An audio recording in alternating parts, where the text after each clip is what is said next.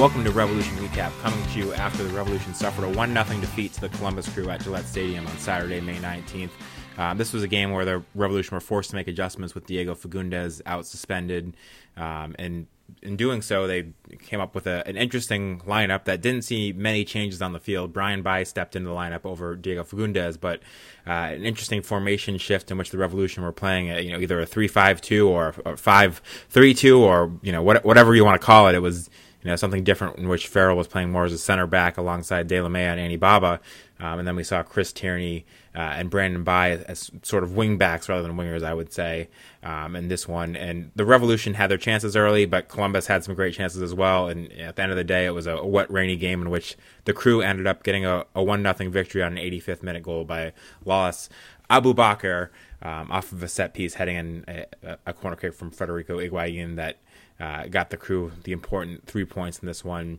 as the Revolution lost a rare home loss for the Revolution, and this one, and disappointing chance for the team to pick up 3 points against a rival that they'll be facing all season long for a playoff spot, and here miss an opportunity to make some ground there. Greg Johnstone joining me today. I'm Sean Donahue. Greg, what were your takeaways from this match? As I mentioned, obviously, a forced lineup change and the Revolution playing this one without Fagundez, who'd been their number 10 all season long. Yeah, and I was going to talk about missing Diego.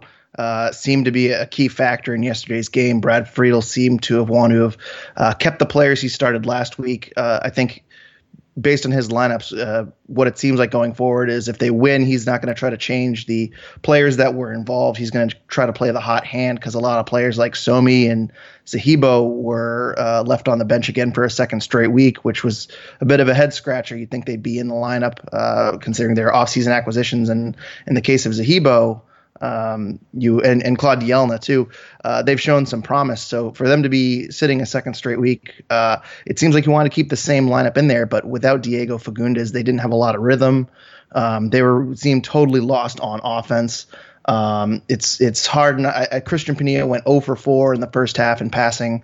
They really had nothing. Their offense just never seemed to click. And even though Diego Fagundez hasn't gotten on the short score sheet a lot this season, you can tell that missing his presence was a big factor for the offense. 42% possession for the Revs yesterday, pass success rate of 66%. For a home team against a lower to mid-tier team like Columbus in the East, those are really poor numbers. And, I think it just shows that the offense kind of goes around Diego Fagundez, and with him out of the lineup, the Revs really could not adjust to it. Yeah, and we talked about earlier about the opportunity was there for Kelyn Rowe to make a case that he should be playing in that number 10 role, and he only played 45 minutes in Fagundez's absence. And again, obviously different lineup, different formation. But what did you think of Kelyn Rowe's performance? And were you surprised to see him come out at halftime of this game? Yeah, I was a little surprised to see him come out at halftime. I thought with Fagundez out, it would be a chance for him to get more minutes. And then Zahibo came in and seemingly kind of played a little bit up more. And so I thought that was kind of an awkward role for Zahibo to play. So I thought Rowe was, he certainly did not show a lot of promise yesterday. Pass success rate of 44%. Really wasn't a factor that much in the game. But, for someone who is as talented as Kelyn Rowe, you'd think that with Fagundez and Juan Agudelo missing, he'd certainly get his minutes and have his opportunity to influence the game. And it seemed like even, the Revs came out in a new formation and they started really, really slow in that first half. You would have thought that maybe with halftime adjustments, you would have found a way to get Rowe more involved in the game. But apparently the Revs thought differently and trusted Zahibo in that spot a little bit more. Yeah, I was excited to see Kelyn Rowe out there because, for a long time I've thought that was the role that he should be playing more in the center. But he really didn't impress. He only managed 16 touches, which, that alone is not necessarily his fault that the team didn't get him the ball more. But, he didn't do very much with those touches. As you mentioned, 44% passing. He only attempted 9 passes. Inside the penalty area, he was 0 for 3 in passes. In the attacking third, he was 2 for 7. So he really didn't get much going offensively for this team. It attempted 1 shot, and it wasn't on target. But yeah, no, I agree that the Zahibo sub was a little bit surprising. There was some talk before the game, and Friedel mentioned that maybe he might start a central midfield of Caldwell, Zahibo, and Caicedo. We didn't see that, but Zahibo came in and played more as the offensive guy. I know Brian mentioned last week that Caldwell in college had played as an attacking mid. And as we were at the game, I mentioned to you that it was interesting that the Revolution all week were kind of promoting offensive chances that Caldwell was creating in practice and his great shooting ability. So I kind of thought we might see Caldwell move up into that role when Zahibo came on, but it was Zahibo playing as the offensive guy. So that to me was particularly interesting. The other thing I wanted to point out, and something that we both noticed, was that the Revolution pretty much attacked exclusively down the right in this one. I think 53% of their attacks came down the right side, as opposed to 25% down the middle, and something like 22% on the left flank. So they really were focused down the right side. And Brandon Bye actually had 75 touches, the second most on the team, after Andrew Farrell, who had 80. Why do you think the Revolution focused so much of their attack down the right side, particularly with guys like Chris Tierney out there and Pania, who was playing more centrally this game? But were you surprised that the attack was so much focused on the left? Yeah, I was certainly surprised by that. I think maybe they thought Brandon Bye on that right wing might be a matchup they want to exploit, and certainly we saw Brandon Bye later in the game go around a defender. One time he beat a double team and was able to get a couple low crosses in. None of them were successful, obviously, but Brandon Bye did show a little bit of promise and seems to be able to use his speed to work his way around defenders. So maybe that was part of their game plan. They wanted to get the ball to Brandon Bye and work the ball in from the right flank. But generally, I would have assumed you would have wanted Christian Pania taking defenders on one-on-one. Now it seems like the part of the game plan was to get Pania in the center of the field. If you look at his heat maps, and I know the influence map that you shared with me before the podcast, Sean, Pania is almost playing a central role, which normally is not where we've seen him throughout the majority of the season. So it seems to me that I think they just wanted to isolate Brandon Bye on the right wing and have him be the person to distribute the ball into the center. And it wasn't as successful, I think, as they had hoped it would work out. So that's the only thing I can think of. If it were me, with Fagundez out, I would have been using Christian Pania along the left wing, as much as I possibly could. Yeah, it was interesting too, because you mentioned Brandon Bye. There were times where he looked really good. He had some great plays where he was beating guys down the wing. But at the end of the day, he finished with 37.9% passing accuracy, which is pretty awful. You can't really ignore a number that's that bad. And in particular, he was 6 for 6 on backward passes. He was only 5 for 17 on forward passes. So yes, there was promise there, but at the same time, I think there's a lot of room for growth and a lot that he needs to work on in that sense. So again, I thought there were a few good things there, but generally that the Revs forced it down the right so much was interesting. On the flip side, Chris Tierney, who didn't see as much of the ball as he often does, he had 46 touches, so nearly 30 less than Brandon Bye, was one of the Revs' better players statistically with 76% passing accuracy. He had 4 key passes, had that shot on target, and I actually thought he looked pretty dangerous. So we talk about Chris Tierney and the lack of speed and how that can hurt him in this system, but to me, he was one of the better players. I think he was 5 for 12 on crosses connecting. So again, I'm not really sure what the thought process was from Brad Friedel with the focus on the right and all of that. And even if you look at the influence chart you talked about earlier, Chris Tierney even was somewhat pinched in on that. So I think the Revolution must have seen a matchup they can exploit. Certainly Harrison Offal as a right back is pretty good. Maybe they saw Valenzuela, the left back, who's only 19 years old, as a guy that they could take more advantage of. But particularly as the match wore on, I'm a bit surprised we didn't see more adjustments in this one. And you mentioned Pania. I do want to touch on him briefly too. He only ended up with 27 touches and 22% passing accuracy. Not the best game for him. It seemed like they were trying to put him in a more advanced role. And essentially, how do you think that worked out? For Pania, I mean, I don't think it worked out very well. I mean, we talked about that stat from, he didn't have a successful completed pass in the first half.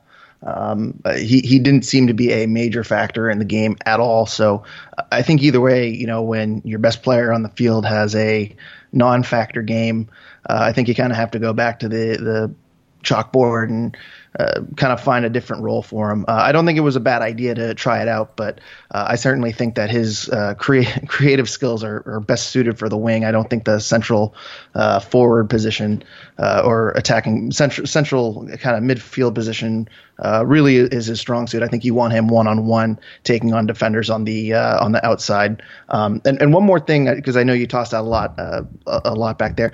One more thing I wanted to notice about the left side versus right side of the field disparity that we saw was that in the first game with Columbus, it was very evenly across the board. They didn't play this they didn't play the ball up the right wing as heavily as they did in their first match in Columbus. And so I think it more has to do with the adjustments of Diego Fagundez not being in the game, playing that 3-5-2. It might be that they thought that Chris Tierney was too slow and they wanted to push him up, and they thought the left flank might be exposed too much. And so they were trying to keep the ball on the right side of the field as much as humanly possible. So I just wanted to throw that in there, that 4 or 5 weeks ago when we saw these two teams playing Columbus, there was not that disparity whatsoever. So it's a bit of a strange one, but I think overall the strategy coming in and kind of this hybrid formation really fell flat. And getting back to Pania, again, your best playmaker is a non-factor in that game. So I don't think we'll be seeing this formation anytime soon. Yeah, I know you bring up a great point in comparing it to the last game, and that kind of takes me to my takeaway from this one, which is a little bit of a repetition from what I was talking about last week. And I think Brad Friedel struggles a bit to figure out how else his team can play other than with this high press, because now we've seen 2 games in which the Revolution have faced a team for a second time. They did really well against Montreal the first time, albeit with the help of that red card, and then got crushed 4-2 by Montreal the second time. They did decently against Columbus with that 2-2 draw, and then I thought were outplayed by Columbus the second time. And to me, it seems like teams are starting to figure out the high press a bit. The Crew completed 107 out of 113 pass attempts in the defensive third. So I don't think they were particularly rattled this game by the Revolution's high press. In particular, their center backs in this game. Mensah had 90.6% pass completion. Abu Bakar, who also scored the game winner, had 88.2% pass completion. These are not the stats of guys that are particularly rattled by the Revolution pressuring them. And it just, again, it didn't work out in this game the way we've seen it work out in the past. And as I mentioned last week, the Revolution don't seem to be able to find a way, in a game like this where they're at home to get more of the possession if they need to. So I think that Brad Friedel, again, needs to figure out some other way for this team to play. When it wasn't working, and to me, it wasn't working in this game, they weren't really creating many chances. Giveaways were happening, in midfield where it's not as dangerous as, if it's in the defensive third. So once again, I just think that this team has not proven an ability to shake things up and play in a different style when they need to. I'm just curious on your thoughts, Greg. Do you think, after seeing 2 different times now when the Revolution have played a team the second time, and to me, haven't looked as good in either of those second games, is there, some worry that this Revolution high press and the style is something that teams figure out after they've seen one time? Yeah, and you kind of foreshadowed my point. I was going to bring up the Montreal game and how it seemed like the Impact knew exactly what was coming and how to prep for it, and they seemed to exploit the back line very, very easily in that game in Montreal a few weeks ago. Columbus certainly did the same thing. The results were a little bit different. Columbus won on a set piece, which was kind of a tough luck corner for the Revs. And I think Montreal won quite handily, whereas Columbus kind of eked out a victory yesterday. But either way, I think in both scenarios, the teams have seen the high press, they know how to play it. And I agree with a lot of your points that, they're relying on the high press and they're relying on forcing turnovers. And when you're not able to force turnovers and retain possession in the midfield, the Revs don't seem to have the ability to create chances the way they want to. And the result is no goals. It's plain and simple. So I agree with a lot of what you say. I think the Revolution need to, on nights where the high press isn't working, mix up the looks a little bit and show them something differently. Certainly did not work last night. Yeah, no, I completely agree with everything you said there. I did want to touch on a couple other performances before we move on to questions and some of the other topics. Farrell, I thought actually had one of the better games for this team, kind of playing in that 3-man back line. And though it didn't work offensively, do you think there's any potential that we see more of this going forward, just based on, defensively, I thought they were decently solid back there, with De La Mea, Farrell, and Andy Baba. Yeah, I think Andrew Farrell had a great game yesterday. One of the bright spots. He was able. I think the role he kind of played yesterday, where he was pushing up a little bit and getting the ball to Brandon Bye, but not going up too far, and kind of playing a spot where he needs to cross the ball in. I think that kind of played to his strengths yesterday. Still only 65% pass completion, but overall he was the highest rated player for the Revs. So I think he had a really, really solid game. De La Mea too also had a great game. I think he had 6 tackles yesterday or 6 interceptions.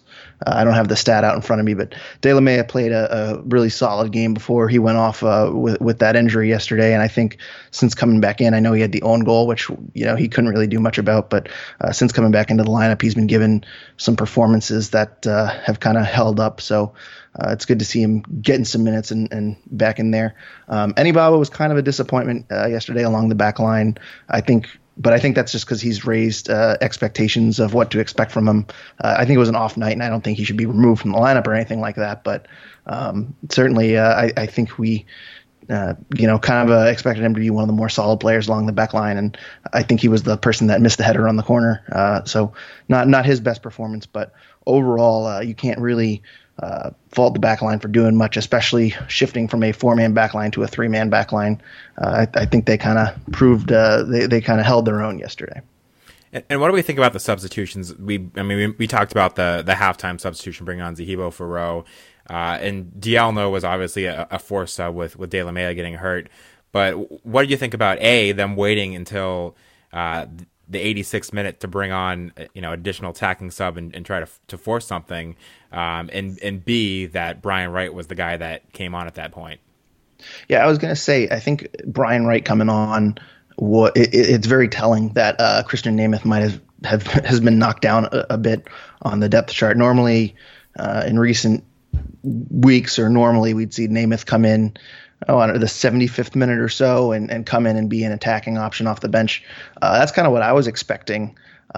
Now, I think the Revs didn't want to change too much until the goal happened. The sub came 2 minutes after the goal, so that's how I kind of read that situation. I think if that game is 0-0, I think they keep Scott Caldwell in the midfield. I think they I don't want to say play out a 0-0 draw, but I don't think they make that substitution there. I think Brian Wright was they wanted some quick legs at the end, and I think they wanted to give him a chance to get lucky, but unfortunately he wasn't able to. He only got one shot off and wasn't the prettiest of balls. So but overall I think it's very telling about Brian Wright coming into that spot and not Christian Nemeth. I think that kind of shows that Christian Nemeth is now might be the third string forward behind Bunbury and Wright and Agudelo when he comes back. So I'm not sure how much longer he has in 18 or if we're going to see him get many more chances with the Revs, especially if Brian Wright comes off the bench one of these games and scores one or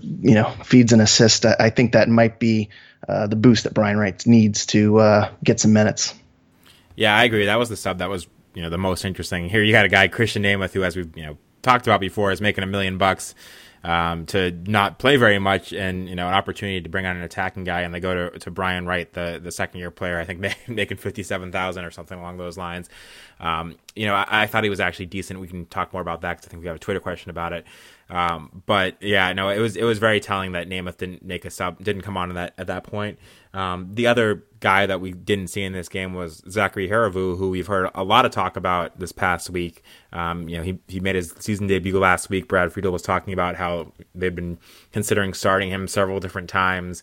We heard Brad Friedel say earlier in the season that he was the backup number 10 if something happened to Fagundez. Of course, that was a game in which Kellen Rowe wasn't available, and there was talk all week that it might be Harivu that gets to start in place of Fagundez instead of Rowe. What do you make of him not appearing in this game? And again, that I think that Dielna for substitution changed things a bit, but particularly with the halftime sub of Zahibo coming on and playing as kind of the attacking mid. What do you make of seeing no Harivu in this one? Yeah, I was a little confused too because I would have thought that the person coming on for Rowe would be Harivu. And I thought it would be later in the game, of course. I think we were all kind of surprised that Rowe came off at halftime. But and again, you make a good point that with Claude Dielna coming on, maybe Harivu was that second midfielder that they wanted to bring on, around the 65th minute. But I'm very surprised he didn't come into this game. I thought that he would have been a better fit for the role Zahibo was told to play. To my understanding, he didn't get hurt or anything in recent weeks. He should be at full health, and he's been getting some minutes in recent weeks. He had that 30-minute stint last week. And I was impressed with him. He made a couple of nice passes. So I was kind of surprised. I think they could have used him in that game. I think he might have been able to provide something in the midfield, provide some possession. Now I don't think he would have totally changed the game altogether, but I think in hindsight, I think if you could go back in time and maybe put Harivu in midfield instead of Zahibo and telling Zahibo to push up and make plays, I think you do that. And another thing too, Sean, is that I noticed too that if you look at your influence map that you sent me, I'm not sure which app you're getting that from, but Zahibo and Bunbury are located in the same area. So Zahibo was pushing up just as high as Teal Bunbury was throughout the course of the game, just to kind of show you that Zahibo wasn't sitting back as he normally does. And in my opinion too, you'd want we talked about Scott Caldwell or a Zach Harivu who was playing kind of not a 10 position, but he was in a attacking midfielder role a couple weeks ago, and Brad Friel has talked about him being the 10. In my opinion, if Zach Harivu is your backup 10 to Fagundes, and Fagundes isn't playing, how is he not involved in this game at any point? It's kind of a strange. I don't really understand the substitutions, and really the only explanation I can understand is the Claude Dielna substitution kind of messed up what Friedel had planned, but total head scratcher to me. And tactically, just one other point I wanted to make that I was thinking about as we were going through this, and also looking at some of the highlights with the set pieces. Going into a game like this where the weather's not great, you're playing a team like Columbus, that set pieces are going to play a role, and certainly they did in this one. We talked a lot last week about how we were surprised that Zahibo was benched in that game, and certainly this game, Zahibo is a guy at 6'5" that's been phenomenal on set pieces for this team with 3 goals. And just adds a great presence there. Again, given that in the Montreal game, which they lost 4-2, Zahibo, at least to us, was one of the guys that could leave that game with some credit for a good performance. Tactically, looking at the situation you knew this game was going to be, do you think Brad Friedel should have factored that in when he was putting his starting lineup out there? That having a guy like Zahibo out there, not just for his prowess as a defensive midfielder, would be very helpful in this game on set pieces, and certainly when you have guys like Chris Tierney, the service is going to be better than it is in some of these other games. No, absolutely. I agree with that 100%. And I'll go not only I'm going to reiterate your point about Zahibo, but not only am I going to agree with that, but I'd mentioned we talk about Somi on this podcast. I feel like they talk about Tierney's ability to create as a passer and crosses. I mean, I think the role that Tierney played yesterday would have been really, really good for Somi, where you kind of push him up the field, kind of use him as speed. If you have Somi and Bai on both sides of the wings, I think you're able to use that left flank now. You're able to kind of push the ball with speed up both sides. So I think Zahibo would have been a good fit yesterday. Now I can't totally argue with I look at Caicedo, Caldwell, Rowe. If you're telling me which one and would I sit in that scenario, I'm not sure. I'm not totally confused about that one or that decision, I should say. I think Zahibo should have been in the lineup, but I'm not totally scratching my head over him not being included, especially since he was sitting last week too. But I think Somi would have been a good fit for that kind of wingback position that Tierney played, and I think he would have potentially thrived in that role if we were able to see kind of his offensive abilities similar to what we saw from Brandon Bai last night. Yeah, and just to reiterate the other point I was making, with Chris Tierney out in the field, you mentioned Somi could have been a good fit there, but with Chris Tierney out in the field now, he's gotten 2 starts this season, and to me, the biggest attribute of Chris Tierney, particularly at this point in his career, is his ability to cross and his ability on set pieces. I know he took at least 5 free kicks last night, 2 of them connected, had some dangerous ones. There was one that Andy Baba probably should have put away that he missed high with the header. But it's unfortunate that the 2 times this year we've seen Chris Tierney, Zahibo has been benched for those 2 games. So your best set piece target hasn't been out there when your best set piece taker has. And I don't know if Friedel's thought a lot about that, but it just it's again in a game like this where it's going to be grinded out, wet. You're not going to be playing the beautiful attacking soccer. Not that we've seen the Revolution do that much this year, but just know that's how the game's going to play out.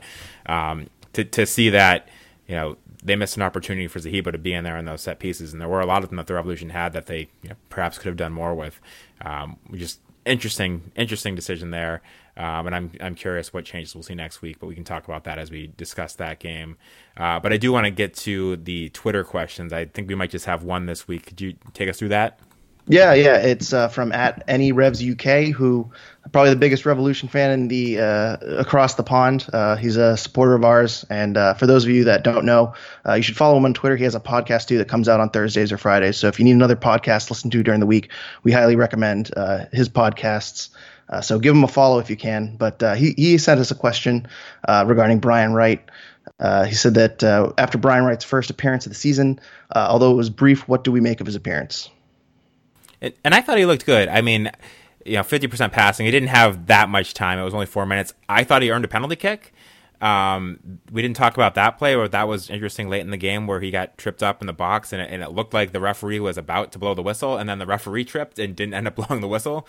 I'm not sure what happened there. That looked like a penalty kick to me, and I don't get why, if the referee was about to blow his whistle, which it looked to me like he was, and maybe he was just getting ready to think about it, or in case he got a call in his headset from one of his assistants. But that was interesting. And then Bai had got himself in a dangerous position later on, and had a good chance that he sent wide that went out for a throw in. I think he would want that one back and a chance to do better there.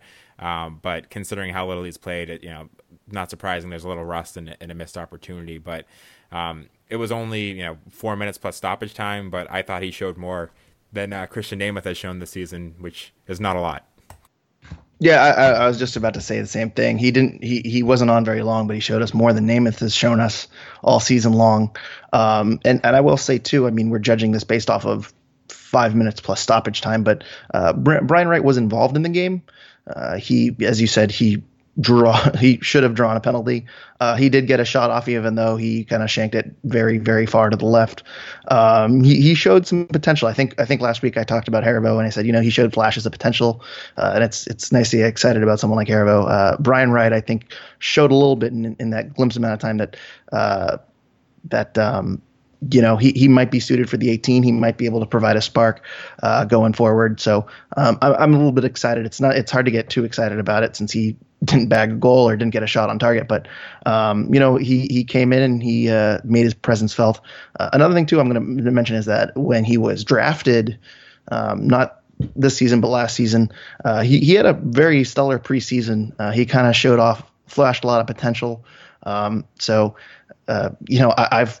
I've been a fan of Brian Wright. I think that it was kind of disappointing not to see him get minutes last year as in a reserve role. But I think this might be a situation like Femi from 2 or 3 seasons ago, where Femi was coming off the bench with 20, 25 minutes and making himself a part of the game. I think Femi finished his first season with 2 goals and 2 assists. But when he came on, he was a spark plug in that offense and really put in some good minutes off the bench. And I think Brian Wright could be that this year, based on that, again, really, really small sample size. I can't get too excited, but from what I remember from preseason a couple years back and from a few minutes yesterday, I wouldn't be opposed to seeing him come off the bench in a regular rotation, and I certainly would rather see him than Christian Nemeth, who I know we feel he has the potential, but for whatever reason doesn't seem to be sticking with this Revolution team. Yeah, and just going over Brian Wright's stats, in those very brief minutes, he had 2 shots, 1 on target, had a key pass, 1-2 aerial duels. So you can't ask for much more for a guy coming in to play the last 5 minutes and provide an offensive spark. I think those are pretty impressive stats. Again, with the exception of you would have liked to see his finishing a bit better, but that's a lot. He has statistically, for those 5 minutes, did about as much as Teal Bunbury did. And again, stats don't tell the whole story, but I definitely think he's earned himself more minutes going forward. If the Revolution are down in a game, he's an option to provide a spark off the bench. And I think next game, if the Revolution are down, that maybe we see Brian Wright a bit earlier than the 86th minute.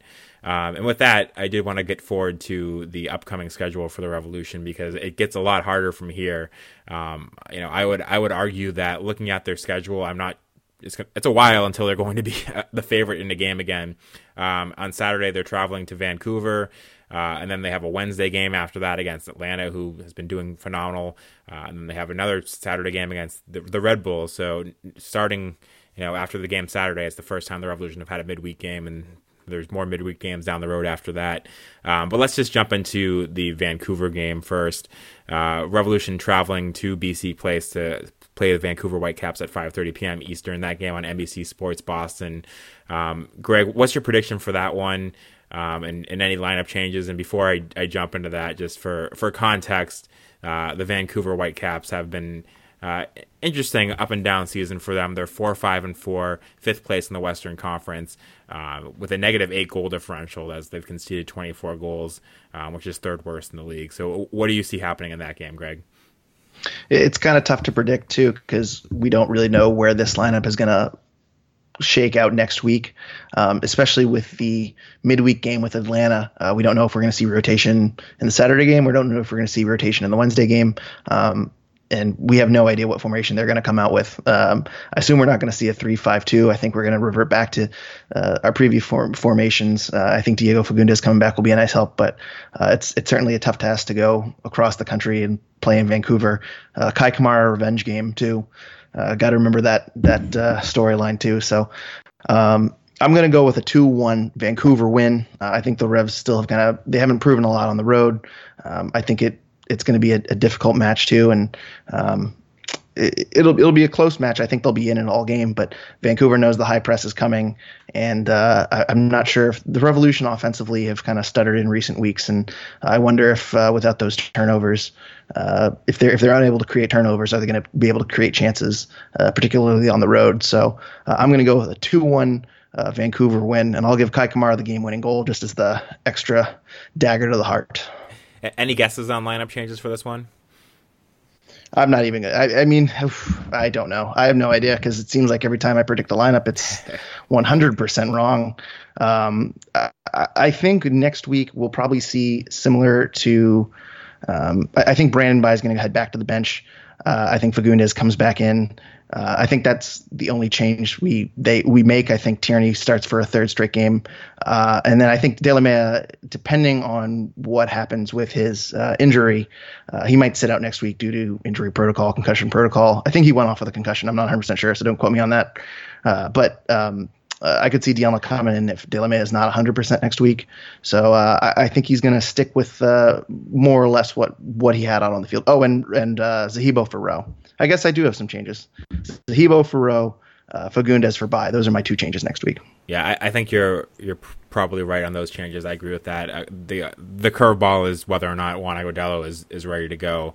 I think he was upgraded to questionable for this one, which means there might be some hope that he gets closer for next week. But even if he does, it's quite possible that he's not ready to start. Certainly, I think Fagundes comes back in for Bai. And I think Rose probably earned himself a spot on the bench, at least based on that substitution and the performance he had. Maybe if what Brad Friedel has been saying has been more than lip service, we see Zach Hervu get into the lineup at some point. But I don't know, and I agree with you. I don't think we're going to see this strange formation that we saw in this game. I'd imagine it'll be Farrell as the right back, and maybe we see Somi again. But I actually thought Tierney in this game performed even better than he had in the last game. I think after the last game, all of us thought Somi might go back in because Tierney didn't really do too much to earn that starting spot. But I actually thought in this game, despite the loss, Tierney played a lot better and had a good influence when he did see the ball. But I'm also not at all optimistic about the Revolution's chances in this one. Vancouver's defense has been quite porous, so I think there's an opening there for the Revolution to get a goal or two.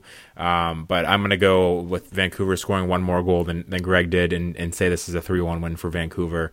And the start of a very, very difficult schedule for the Revolution, with that game in Vancouver, followed up by a home game against Atlanta United, who have been the best team in the Eastern Conference, followed up by a game against the New York Red Bulls, who have arguably been the second best team in the Eastern Conference and actually have better points per game than Atlanta United at this point. And I think they actually, if I'm remembering correctly, I believe they played Atlanta United this past weekend. Yes, they did, and came away with a 3-1 road win. So those will be some tough tests for the Revolution, and I think it's asking a lot for them to come away with a lot of points from this stretch. But Greg, did you have any shout outs today on this one? Yeah, just the U.S. Open Cup update. Elm City Express moving on to the third round. They're continuing their hot streak carried over from last year. So I think they're playing the Charleston Battery of the USL in the third round next. They beat Seacoast United 2-0. So they're showing a really, really strong first U.S. Open Cup campaign. Best of luck to them in the third round. And also just a shout out to all the fans that braved the weather last night. Sean, you and me were watching that game from the field. It was pretty miserable weather. I think, unlike some pretty boys up in the press box, Brian, who didn't sit with us, I got to say it was not the best weather, and the supporters were pretty loud all night. So, certainly wish they had a better result for braving the storm, but good for the fans that came out yesterday and showed their support. Not the best weather. And we did see a few Crew fans in the stands too, showing the support for the Crew, who, as we discussed, yep. Who they've been looking to move to Austin, but tough to be a fan of the Crew right now, knowing not knowing whether or not you should be going out there and supporting a team that they're looking to move, and putting money in the pockets of an owner that seems like he doesn't want to stay there. But it was good to see some Columbus Crew fans out there and an MLS original that has been in the league for so long, and disappointing, as we've talked about before, that they're looking to move that team, but good to see some Crew fans out there. And again, also agreed, shout out to the Revolution fans that stood out there for yet another rainy home game. Hopefully we get some better weather in Foxborough as the season progresses. But with that, Greg, do you want to give your Twitter handle and of course the Revolution Recap Twitter handle? I was going to say follow us at Revolution Recap. My personal is at gjohnstone12. And also like us on Facebook. We have a Revolution Recap Facebook page that we kind of neglect. If you have Facebook, feel free to like us there too. Yeah, we always post when we have a new episode up on there, and haven't done too much with it otherwise. But if we get a few more likes on there, maybe we can make better use out of that one. So as Greg said, definitely follow Revolution Recap on Twitter and on Facebook. And you can follow me at Sean L. Donahue. A bit of a shorter episode today as we were down a man, but you can hear us again next week. I'm actually going to be traveling, so it'll be, I think, Greg and Brian and perhaps Ryan next week as we try to figure out how the team goes without me. But thanks again for listening this week.